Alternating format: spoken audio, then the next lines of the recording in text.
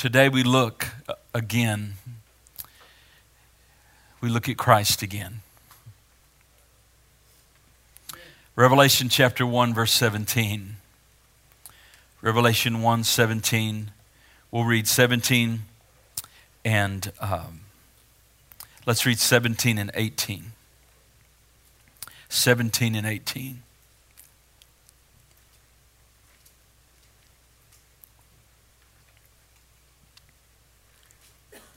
When I saw him, this is John speaking. When I saw him, and of course what John is seeing is a vision, and it's not of the lowly Nazarene, but he gets this amazing vision. Jesus, his eyes are a flame of fire, out of his mouth is like the voice of many waters, his hair is like wool, his feet are like in burning bronze, there's a robe that is down to his feet, to the ground. Basically, there's a sash around his waist. It's amazing and it's overwhelming to John. And this is what he's referring to. When I saw him, I fell at his feet as though dead. And he laid his right hand on me, saying, "Fear not, for I am the first and the last, the living one. I died, and behold, I am alive forevermore. I have the keys of death and Hades." Hades to the New Testament is what Sheol was in the Old Testament. 61 times in the Greek Bible, the Septuagint, is translated Sheol, the grave basically is what it is. When Jesus used it, he used it most generally in the New Testament, it's used for the grave, but Jesus also taught in certain places that for the lost it was a place of torment, Hades. Meaning this, that our eternity for those of us that know Jesus is going to be different than those that don't know him, and we'll get to that. He says he has the keys of death and Hades. Write therefore the things which you've seen, that are those things that will take place. Today, this is the word of the Lord. Father, this is your word. Show us Jesus today. We want to see Jesus again. We want to see Christ exalted in the hearts and the minds of this, your people at Trinity Life Church. Holy Spirit, help us to show Jesus. We want to see him. We ask your blessing. Help your servant. In Jesus' name, amen. I take my title of this message from the 18th verse. If you look at the 18th verse, here's our title today, The Living One. Come on, say that with me. The Living One. I've titled this message, Christ, the Living One. Every time I go to my Bible, I just see Christ, and we look at him again today. You'll notice that Christ gives himself this self-designation. He's telling John, I want you to know who I am. I am the living one. Now there's many wonderful truths in these two passages, really. There's many wonderful truths here. But you realize that behind this passage, there's a problem that God is dealing with. How many know God is the one who can solve the problems? He's the problem solver. You know, no matter what we're facing in our church, listen, the Lord is our problem solver. We just got to keep our eyes on him. Just keep loving each other. God's going to do it. But in this wonderful passage here, this little portion of Scripture, what we see behind this passage is the greatest problem facing mankind. And you know what it is? Not too many months ago, I was in Alabama. And I was way out in the country. I mean, way out in the country. I'm so far out in the country that's if you get dark out there, you see every star in the sky. Very little man-made light out there. And I went to a graveyard. My stepmom wanted to go see her mom and dad's grave. And I began to walk around that graveyard and read all the headstones. And some of those headstones read to almost the founding of this nation. They were so old. And here's the problem of mankind, and that's this. The problem is we all die. That's the problem that every one of us face. It's the greatest problem that we face. How do we face death? How do we overcome death? The writer says it's appointed unto men once to die and then to the judgment. Even in this powerful book of the Revelation, and I want to tell you, it's the revelation of Jesus Christ. There's something about this prophetic book that the Lord wants us to know about the revelation of His plan, His purpose, and His person. But even in this book, you read in the 6th chapter, in the 7th through 9th verse, and there's a horse. It's a pale horse, and it's riding out across the landscape of the earth, and its name is Death. And it says Hades, or the grave, is following death and scooping up the slain and swallowing them up. I spoke to a minister yesterday in another state. He said, I have 2 funerals. I have one today, one tomorrow. I said, I attended a funeral yesterday of Brother Bradley's grandfather, wonderful man of God. And then we have another memorial service today. It's all around us. And especially during this time of COVID in our world, we've seen almost 200,000 or so of our own countrymen and women pass away. But here's the thing, as you look at the book of the Revelation, you realize all people die, but not all people die the same.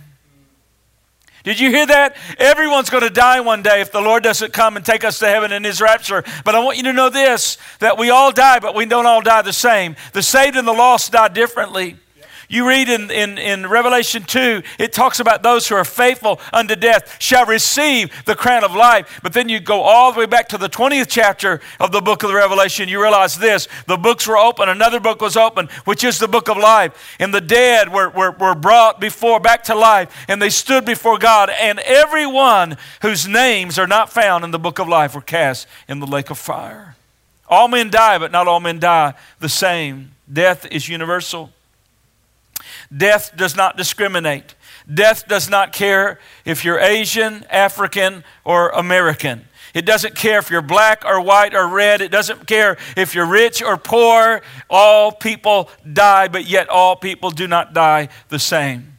Do you know that in the minds of little boys and girls there's an innocence about death? You don't remember thinking about death as a child. It's almost like the Lord shields that from a little child. But there comes a time in every boy and girl's life when that innocence is shattered. I can point to you the day, almost the moment that it happened in my life. I was 7 years old. I'm riding, and it's 1972. It's December. It's around the 27th of the month. And I'm riding in my grandfather's station wagon. There's a hearse in front of us. My grandfather's body's in that casket. We're riding down Harrison Road in Montgomery, Alabama. We're going to Greenwood Cemetery. It was at that moment my innocence was shattered. It just dawned on me as a 7-year-old, my grandfather's not coming back. My grandfather was bigger than life. His nickname was Big Mac.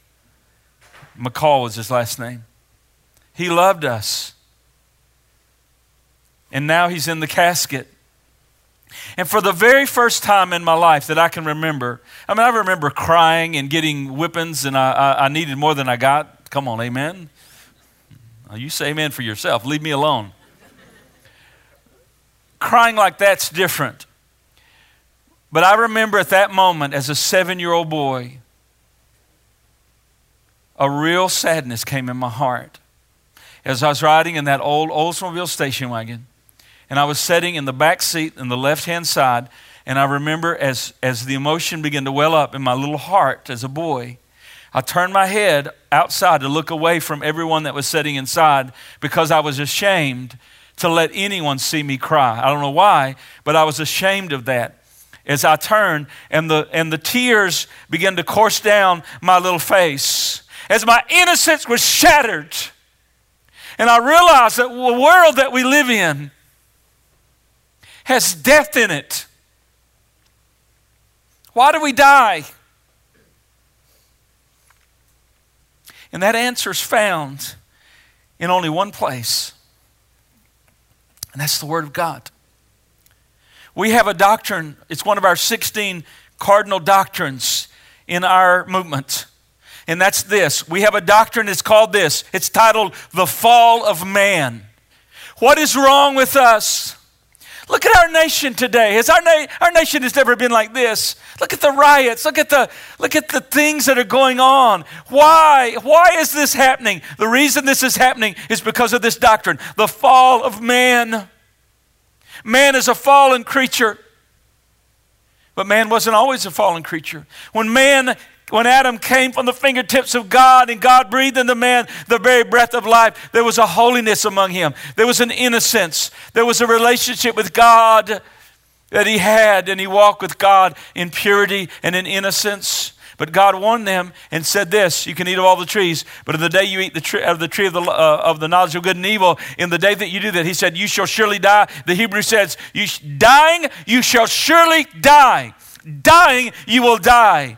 And at the moment in Genesis chapter 3, when they disobeyed God, at that moment they died, and man has been dying ever since. Isn't the word of God correct? Even in the nuances. Dying, you shall die. At that moment, Adam and Eve were cut off from God. And death physically then began to happen. About David's time, it leveled off at about 70. Some people live longer, some shorter, but on the average, about 70 years of age. Man is a fallen creature. Now hear this quickly. 2,000 years ago, Jesus entered our madness. 2,000 years ago, Jesus entered our madness. Jesus Christ came to this planet of death. Why? That he may lift us out of death into life again. This is what John says, little John 3:14. We know that we've passed, I love this, the way it phrases it. We know that we have passed out of death into life. Because we love the brothers. Passed out of death into life. Do you understand we're walking around the dead? You understand every day we're walking around among the dead. People that are spiritually dead. We used to live among the dead. What does the Bible say about that? Listen quickly. Ephesians says, and you were dead. You were dead. Look at this. In the trespasses and sins in which you once walked. We were among the walking dead.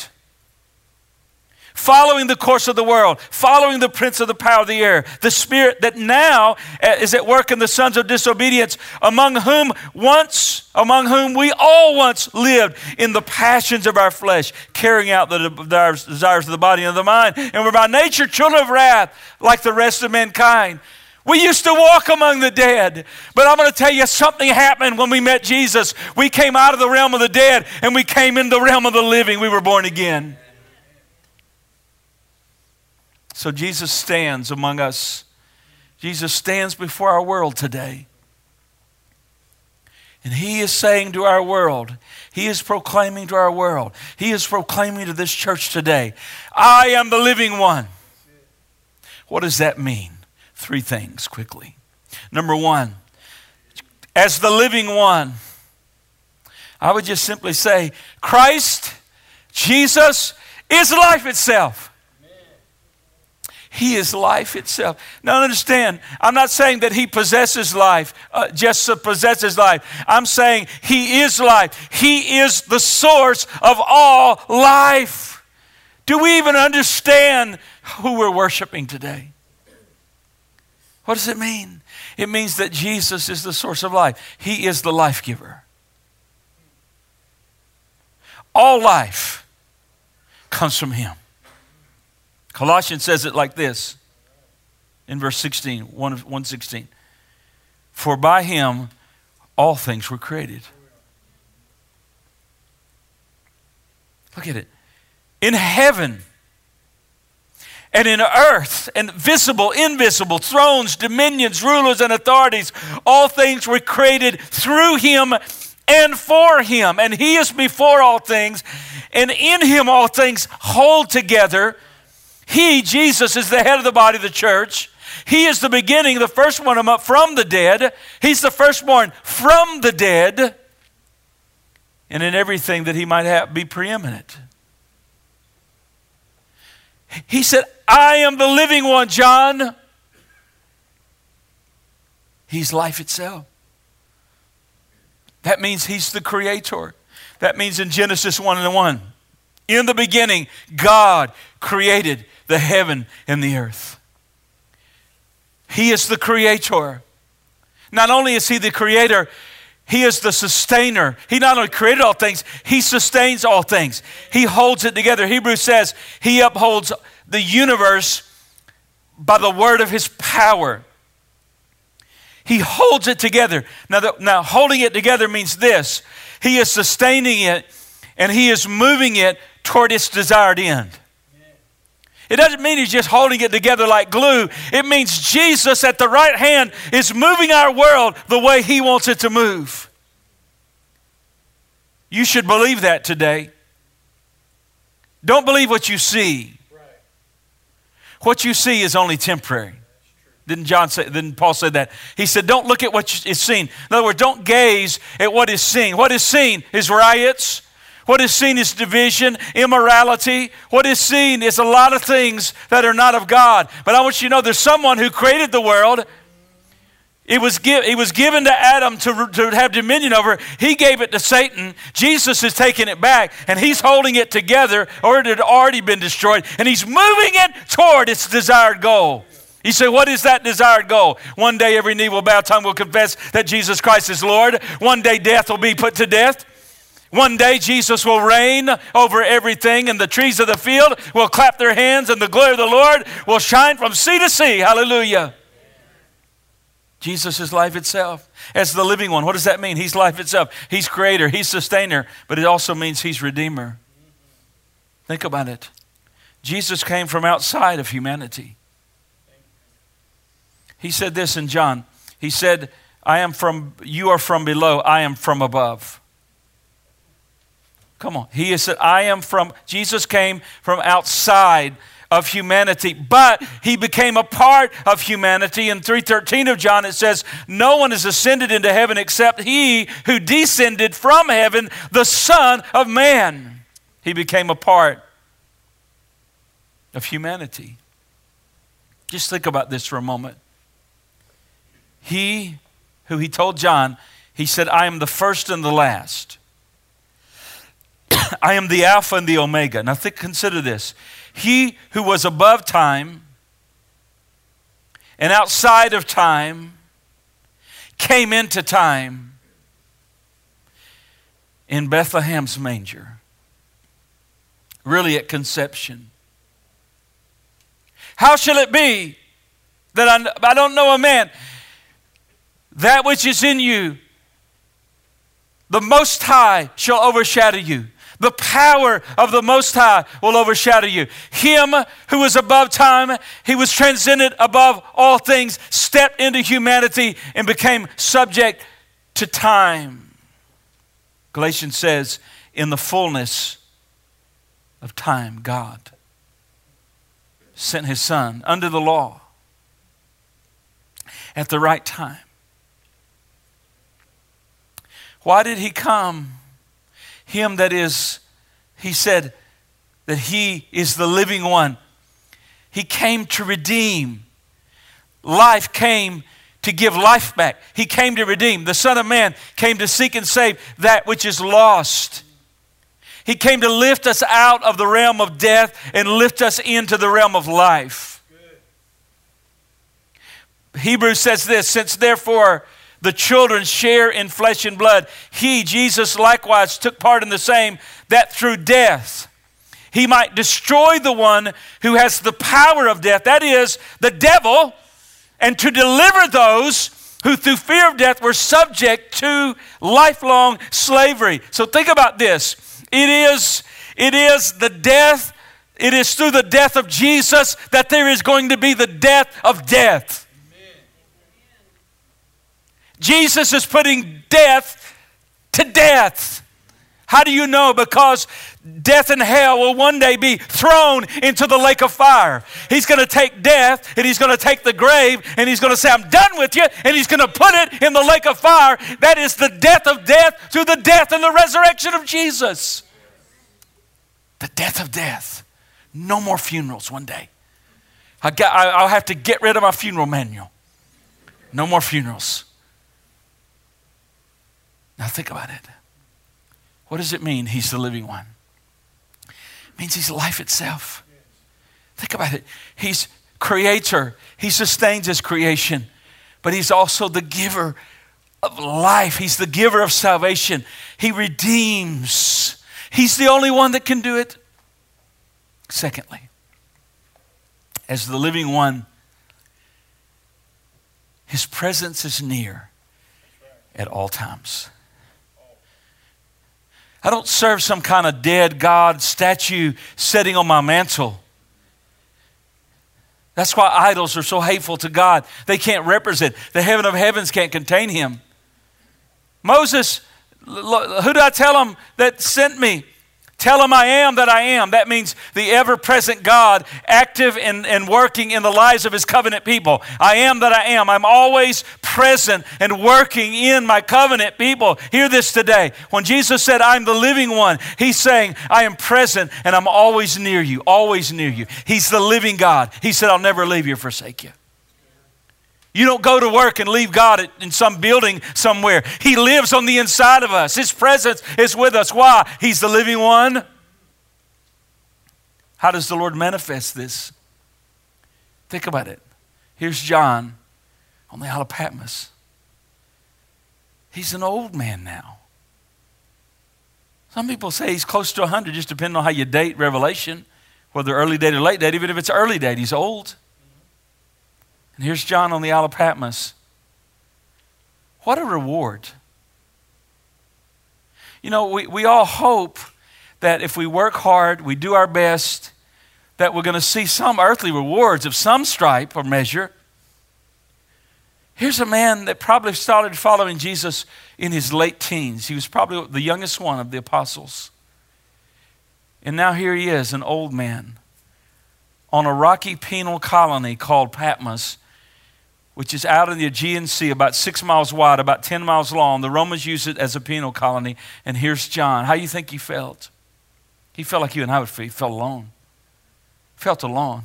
You don't think, these are real people. You know, we paint them like they're not real. Listen, no, he had the same thoughts. Lord, where are you? Where are you? Don't you, I'm 54 years young. And as you get a little older, you get some aches and pains. Come on. Takes me a day or so to get over the golf round now. Huh? How do you think that old man felt? But notice this. He shows up.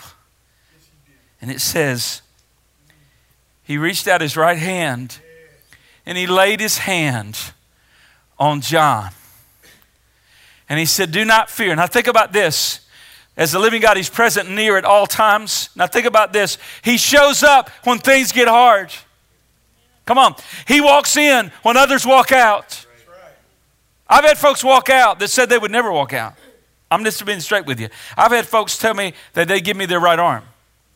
I had a guy in a service one time tell me, he said, I give this man my right arm. He didn't come back to the next service. I've never seen him since. No, I'm telling you the truth. People lie like a rug. There's so much lack of integrity in the kingdom of God, it shudders me sometimes.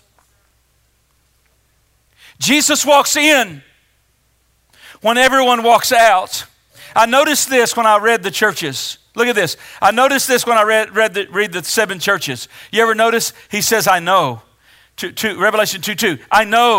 I know your works. I know your labor. Know your patience. Know what you're doing. Chapter 2, verse 9. I know your works. Know your tribulation. Chapter 2, verse 13. I know your works. Know where you dwell. Know where Satan dwells. Know that you're holding on to my name. I know all about Antipas who died and martyrdom. I know. Why? His presence is always there. He knows. He knows your fears. He knows your apprehensions. He knows your weaknesses.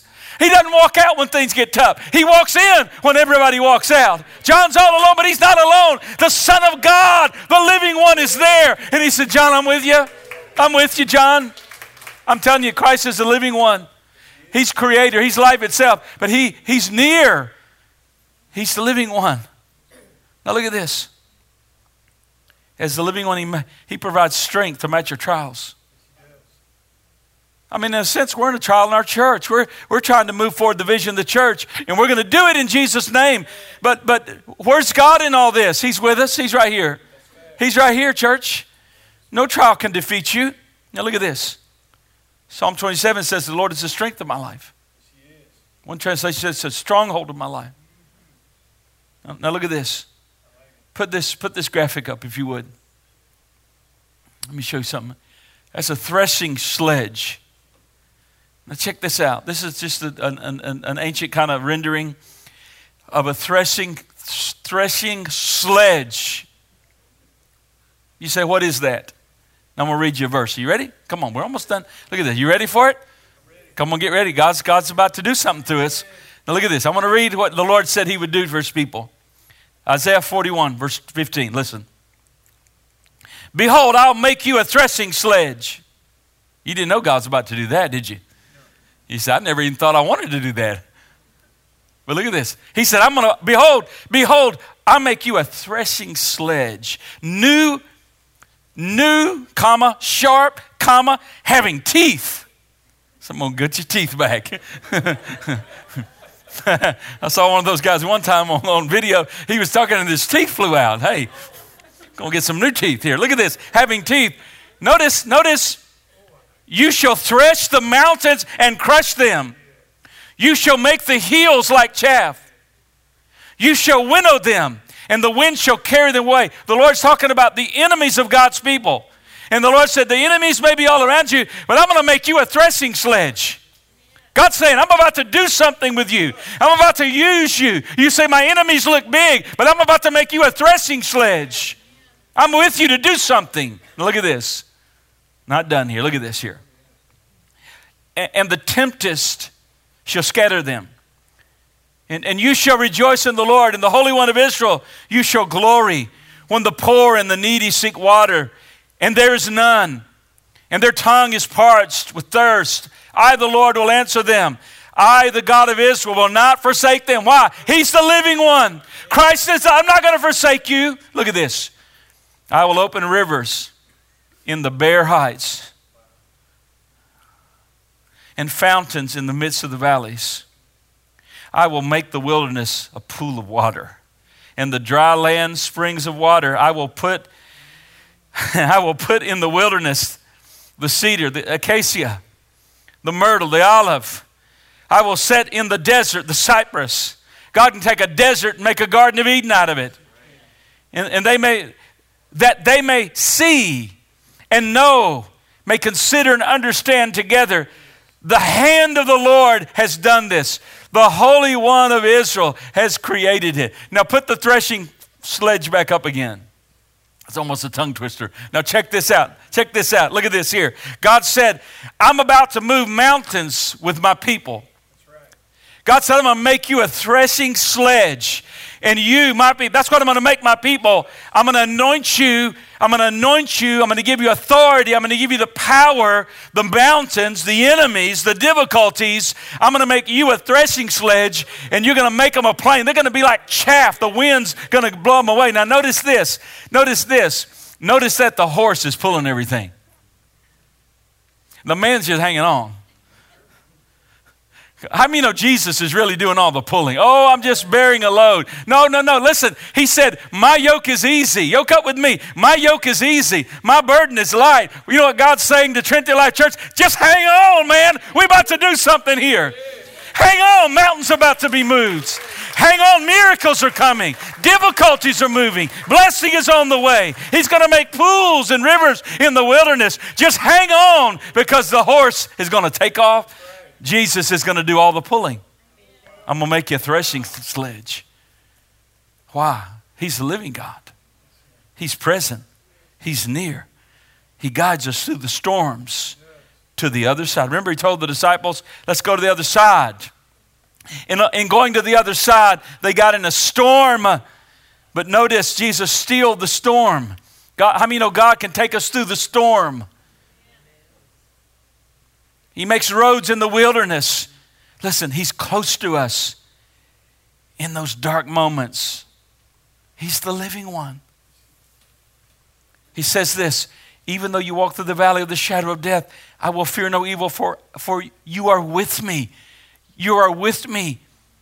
Your rod and your staff that comfort. We were in southern Israel, down by the Dead Sea, and our guide said, look to the right. And there was these mountains, and it was just so many, it was just horrible looking. He said, that possibly is what David wrote about, the valley of the shadow of death. Those valleys. I mean, listen, you get down and it's dark in those valleys. Listen, we may be in a dark valley, but listen, the Lord is close to those. He's near to those who are brokenhearted. He saves those who are crushed in spirit. Why? He's the living God.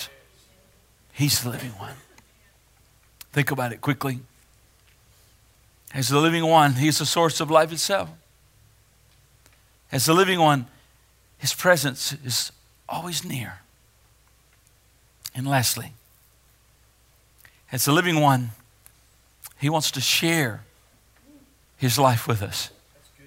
This is what His passion is. He said this, verse 18 of the text we read, I have the keys of death and hell.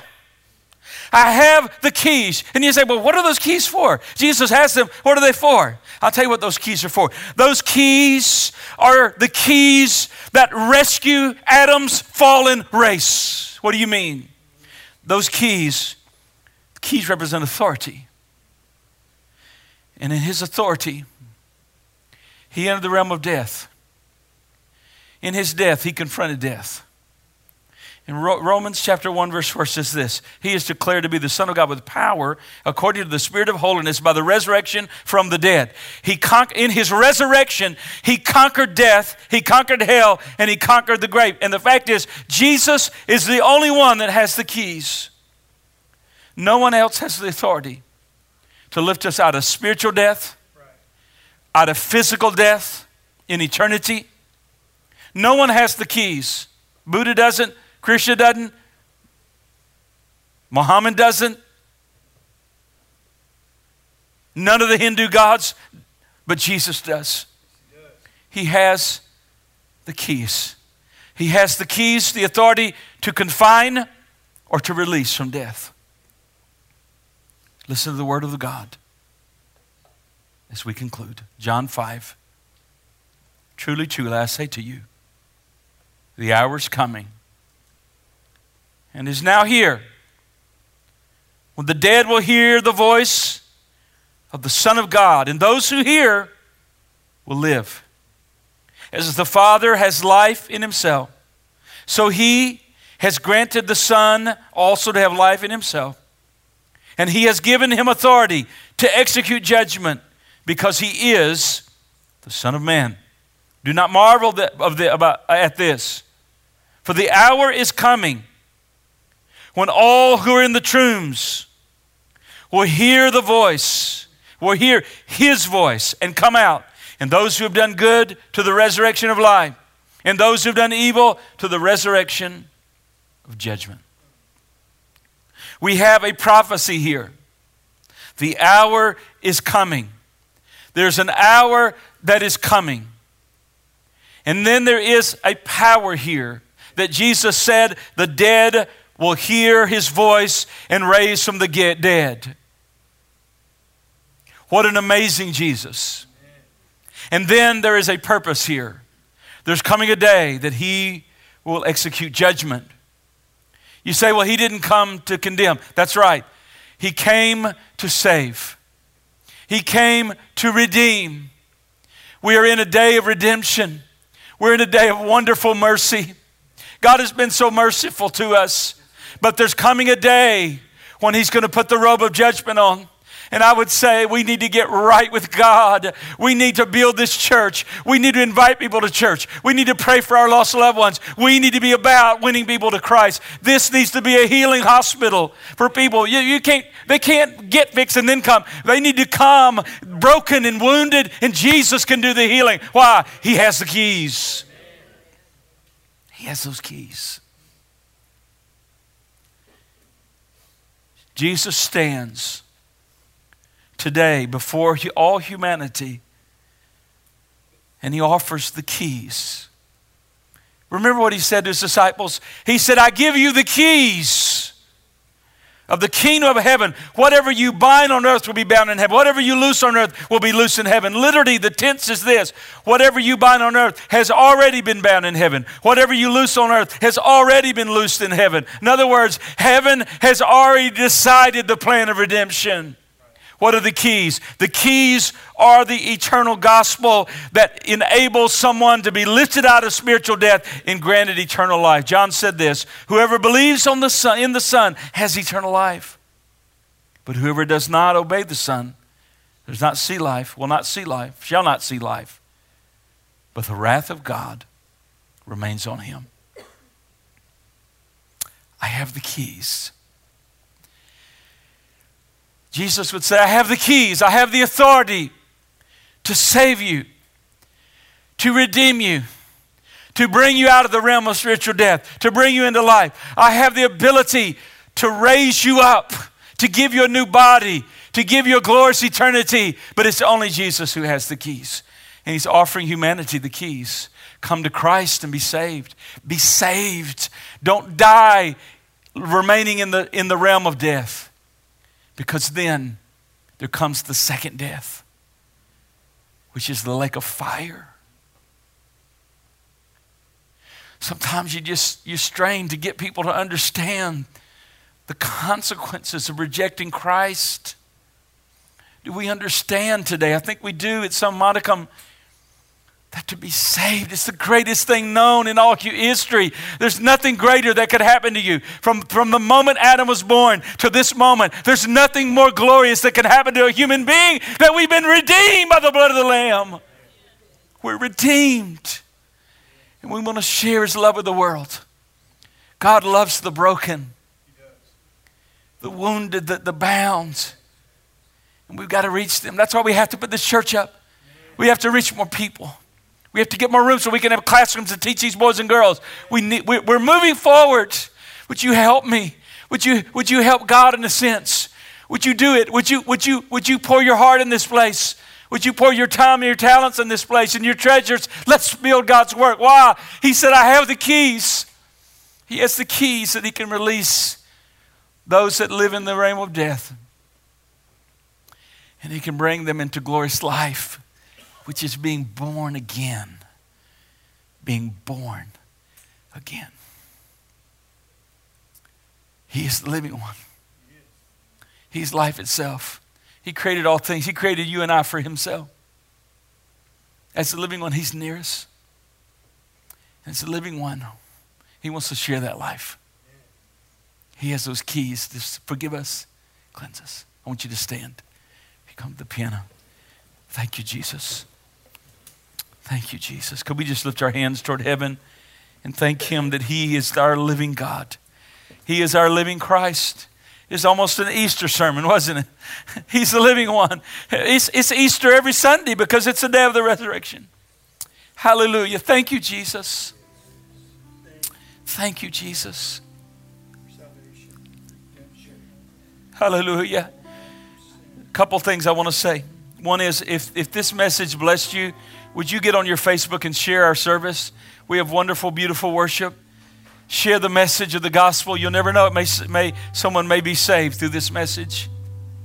Are you ready to meet the Lord? Are you saved? Are you ready to go to heaven? Are your sins forgiven? If you're not ready to meet God, if you died right now, and there's not an assurance in your heart, and you're there, you never know. Nobody can ever really know all that stuff. I know it. I know it. Yeah, that's not arrogance. The Bible said we can know. I know I'm going to heaven.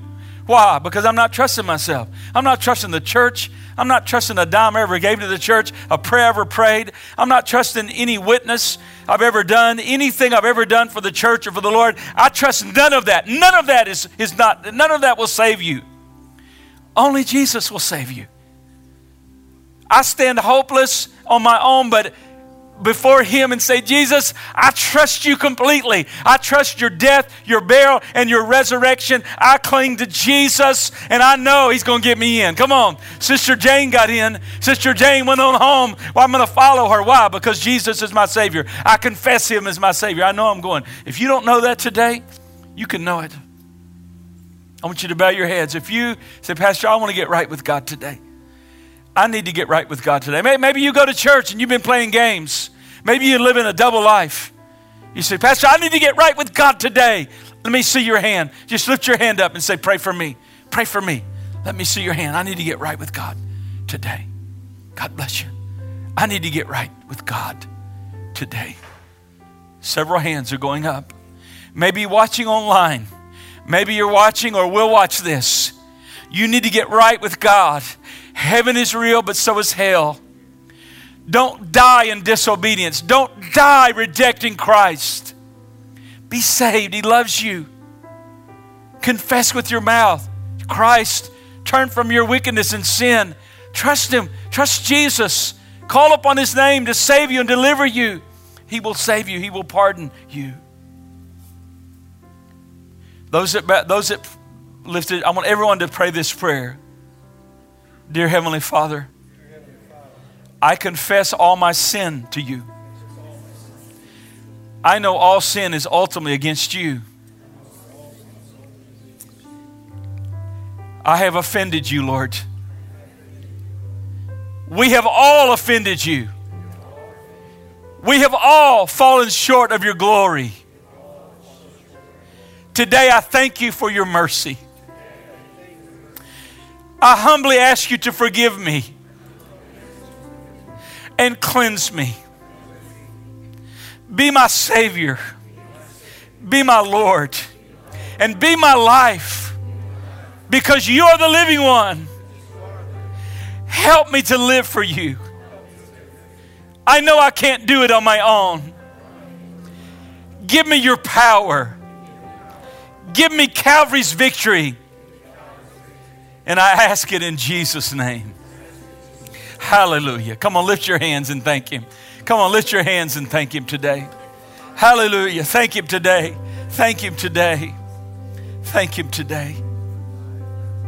Thank Him today. Hallelujah. Listen, as we conclude this service, I'm going to say this. We're going to buy some Bibles because we're getting ready for harvest. As we move forward in the months ahead, when we get in our new building, harvest is coming. And we're going to give Bibles out. Those that respond to the altar, we know we're trying to social distance a little bit. We're not doing real good, but we're going to give Bibles out. We want to help people in their lives. We want to be that church. I just love this church. Don't you? I just love our church. I really love it. This is a wonderful church. Some of those wonderful people I've ever met are in this church. There's a foundation, even in this group, there's a foundation here for an incredible ministry. I'm just telling you. There's a spirit of love here. There's a genuineness here. We haven't always had that. And I won't go into the gory details, but some of the most disgusting things I've ever seen. That's all gone. There's a real genuineness here. I would call it a sincerity. There's a humbleness here. Nobody trying to jockey to be anything at all. We just want to love each other and we want to be Christ. And you guys were so sweet to us last Sunday. Really sweet. Touched our hearts. Missy has some cards she's making out to send to thank those who blessed us. But you're very sweet and kind to us. And we don't take that for granted. But I conclude with this. There's a harvest coming. We're going to get some little Bibles. And we're going to believe God to keep these altars full of people reaching out to Christ. Here's what I long for. The days when we get in this building, get our altars down again. And you know, the altar's for the lost, but it's also for the saved. Times you just go and get around the altar. Do you realize that many churches don't even do that anymore? Many churches don't ever just come and have times like after service like this, like let's just come wait on the Lord. And people would just come, maybe a few minutes, or sometimes the Holy Spirit may lengthen the altar call, and people would just say, Lord, take this message that pastor, preacher, whoever preach, Lord, just help me to draw near to you. It's some of the most wonderful times in the presence of God is at the conclusion of a service. We're going back to those times. And one of the things that this COVID shutdown did for me, if nothing else, God delayed this. God was very clear with me, the Lord, the Holy Spirit, of what He wants this church to be. Very, very clear. And maybe that's why God's saying, I'm going to keep delaying it till you listen. You know what? Not that I wasn't listening, but He clarified to me. He clarified what He had put in my heart. This is what I want. And it's going to happen. Amen. Those of you that raise your hands, we're here. We'll pray for you. You can call me this week, counsel you, minister to you. We're always here for our church family to pray and to help you grow in the Lord. We are, the youth will still be doing the Wednesday night service here. We'll get back into, I miss our adult service physically on Wednesday night. And I realize with the COVID, it's kind of here and there, but I'll continue to do the Wednesday night service online. And I want to encourage you, please join us. I usually keep it to 1 hour and have a teaching and a prayer time there. And please join us. It just encourages everyone when more people are on. You can be on Facebook Live. You know, we'd probably get more people if I just I do a Facebook Live on our private page. If I just did it and like put it out there for like the public, I'm sure we'd get more and probably need to do that. But join us as we just open the Word of God. It's our little oasis in the week when we open the Word. If you're not on our email list, you're not getting the password and the login to our Zoom, or also on our private page. We want to get everyone that will on our private page because that's where I do a lot of devotions. Sometimes I do audio devotions. We want to get you in the communication flow. I mean, this morning I kind of bombarded everyone. You know, funny thing is, and this will be the last thing I say, not in the earth, but just today. But you know, we got daylight savings time, and I'm like, oh man, I'm going to get another hour. You know, and I get up 4 o'clock almost every day. That's kind of what I do. So I thought, man, I'm going to get a great night's sleep, an extra hour. Oh, praise the Lord. I woke straight up just as wide awake as I could be. Grabbed my phone, looked at it, 3 o'clock, which is 4 o'clock. So anyway, all right. Father, thank you for your people today. Remind us that you're the living one, that Christ is our living one, and that He's with us, near us constantly. Bless your people. Bless this church. Let each one in this congregation today have a spirit of evangelism. Everyone in our hearts to say, we are going to fill this church up again and again. We are going to be about your business. We all are going to be evangelists, and we're going to share Christ, and we're going to bring people to church to hear about Jesus. And Father, we thank you. May the Lord bless you, keep you, make His face shine on you. May He be gracious to you. May He lift up His countenance upon you and give you peace. In Jesus' name, everyone said amen. I love you, church. God bless you.